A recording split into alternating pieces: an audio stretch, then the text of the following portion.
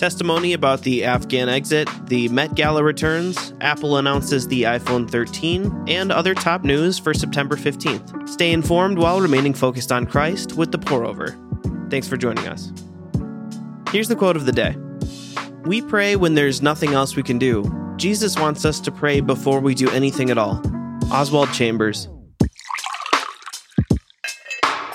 Secretary of State Blinken testified before House members about the Afghanistan evacuation yesterday. Blinken was unwavering in his defense of the Biden administration's actions, but faced harsh criticism after saying the State Department believes there are, quote, several thousand green card holders in Afghanistan, unquote.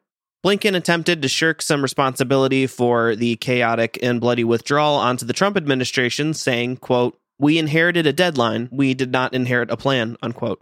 Across the hall, House Democrats proposed new tax hikes to fund their endangered $3.5 trillion social spending package. The proposal raises the corporate tax rate from 21% to 26.5% and raises the top individual tax rate, income over $518,401, from 37% to 39.6%. It's expected the hikes would raise $3 trillion. Followers of Christ are not identified by their political affiliation, but by their love for others. And yes, that means loving people that you believe have unloving beliefs or stances. Matthew 5:44-45 says, but I tell you, love your enemies and pray for those who persecute you, that you may be children of your Father in heaven.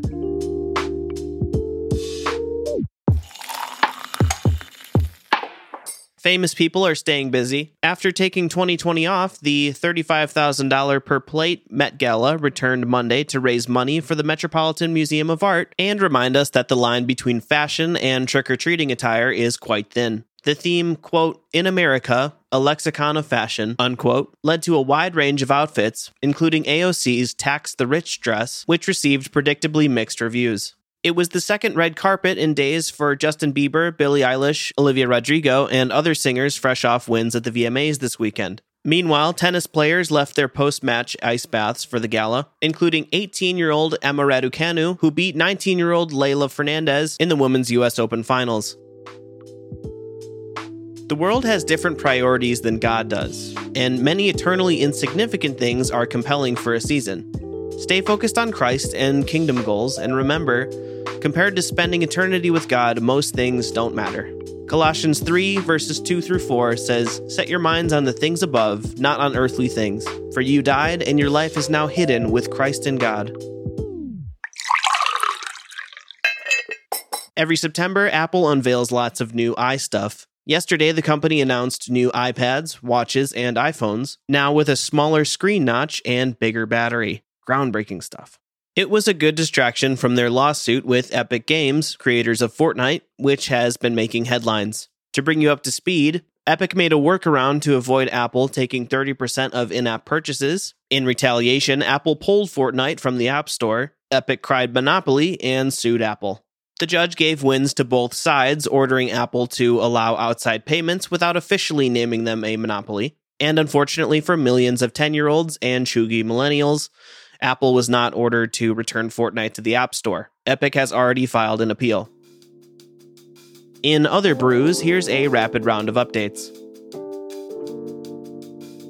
California's gubernatorial recall vote was yesterday. Early results showed that Governor Newsom is unlikely to be ousted, but those results included a large portion of the mail-in ballots that were expected to skew in his favor. If he's recalled, the candidate with the most votes would win. A majority is not needed. Hurricane Nicholas left at least 400,000 Texans without power before weakening to a tropical storm and trudging off to dump rain on Louisiana and Mississippi, which are still recovering from the impact from Hurricane Ida 2 weeks ago.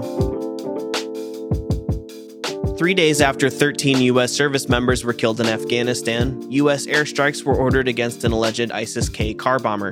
Reports now indicate the target was actually a humanitarian aid worker. The alleged explosives were likely water jugs, and the airstrike also killed the man's 7 children. Norway's Labour Party won Monday's elections, beating incumbent Prime Minister Erna Solberg's Conservative Party for the first time since 2013, with promises to improve public services and allow the country's oil industry to continue drilling for decades. Labour's governing coalition partners will likely be the centre and socialist left parties. Things are still getting more expensive, but slightly more slowly. The Consumer Price Index, a common measure of inflation, rose 0.3% in August and 5.3% annually. This was below expectations, but still near the highest level since 2008. And that's all we have for today. Thanks for listening, and we will see you on Friday. Today's episode is sponsored by the Compelled Podcast. What would you do if you came face to face with a murderer sent to kill you for being a Christian? For Virginia Prodan, that question isn't hypothetical. Virginia was a small, petite attorney defending Christians in court in communist Romania, and she was really good. So good, in fact, she caught the attention of the communist regime. One day, a tall, muscular man walked into her office, closed the door, and pulled out a gun.